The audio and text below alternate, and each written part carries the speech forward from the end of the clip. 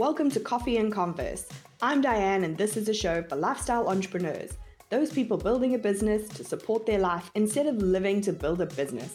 If this is you, stick around for strategies on doing business more efficiently, with more ease, and in a way that feels oh so good to you. Hey, so this week I want to dive into something that we've actually had loads of practice at. It's not actually going to be something new to you, but I want you to transition a skill that you already have into a strategic skill for your business. So in order for us to become established entrepreneurs, to get out of that newbie phase, to survive our first month, our first year, our first couple of years in business, we all know how much mind gunk we have to clear. There's been coaching, there's been journaling, there's been limiting belief smashing, all of the things. We talk a lot about how we work on our mindset and how we reflect on what we want our goals to be, how we want to show up, all of these things. And what I mean by that is really taking the opportunity on a regular basis to reflect on how things are happening in your business.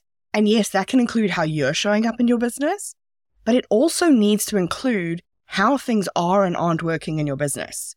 And there's loads of opportunities for this to happen, as in there's lots of circumstances that warrant it. But because we're often like sprinting through the hamster wheel of fire drills, we maybe don't slow down. And so we miss the insights and the improvements and the changes that can come from us taking a moment to ask ourselves, how did this thing go? And we're all kind of familiar with the very surface level, what went well, what didn't go so well, let me pull out some metrics. But the same way that you would think about that in a personal situation, that you would dedicate time maybe in your morning routine with your journal and your candle and your fresh cup of coffee, your business needs that same concentrated reflection. It's not enough to go, we hit our launch goals, hooray, tick, we can use that strategy again. Also need to be thinking, did it work successfully for the business? Did it generate profit and not just revenue? How did it feel for me?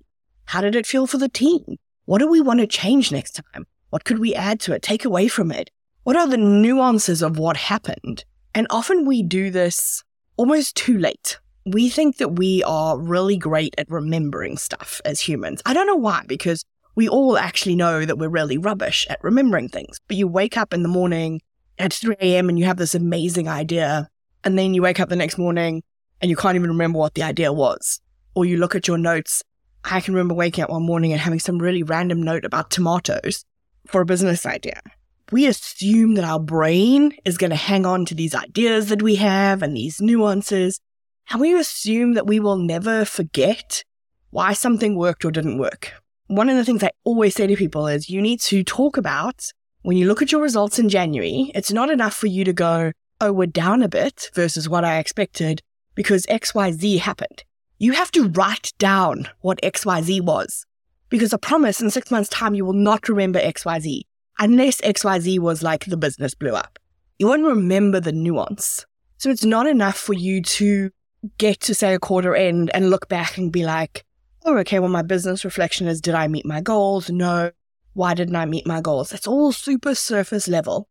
It's like you trying to look back 6 months in your personal life and journal on what happened then. There's just not enough space in your brain for your brain to remember all of that information. So in order for you to reflect and debrief properly on your business, it needs to be a regular occurrence.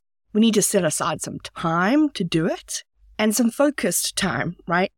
And some time where we come at it with the intention that we come at our journaling with. We set aside time. We make sure we're not disturbed. We make sure that we're in the right mode to do it. And then you can ask yourself those deeper questions about your business. This is so key to you being a strategic leader in your business, that when we swap on the 1st of March from Coffee and Converse to the 5-Minute Strategist, every Sunday, the episode is going to be dedicated to reflecting on the week. There'll be some questions that repeat every single week, but there'll also be new ones each week to encourage you to dive deeper into how the last week went, for you to noodle on how you're feeling about things in your business, for you to pay attention to where there's energy sucks in your business, and to go deeper than just what went well, what didn't go so well, what am I planning for next week. But for now, I want you to pay attention to something that's happened in your business this week. It doesn't have to be big. I want you to just give yourself 10 minutes of focused time where you actually think about that thing with the same level of intention that you would think about something in your personal life. Maybe you journal on it. Maybe you ask a series of questions and you say something and then you say, but why, until you dig deeper and deeper and deeper into this issue. We need to get really comfortable with the idea that business growth needs the same focus as personal growth.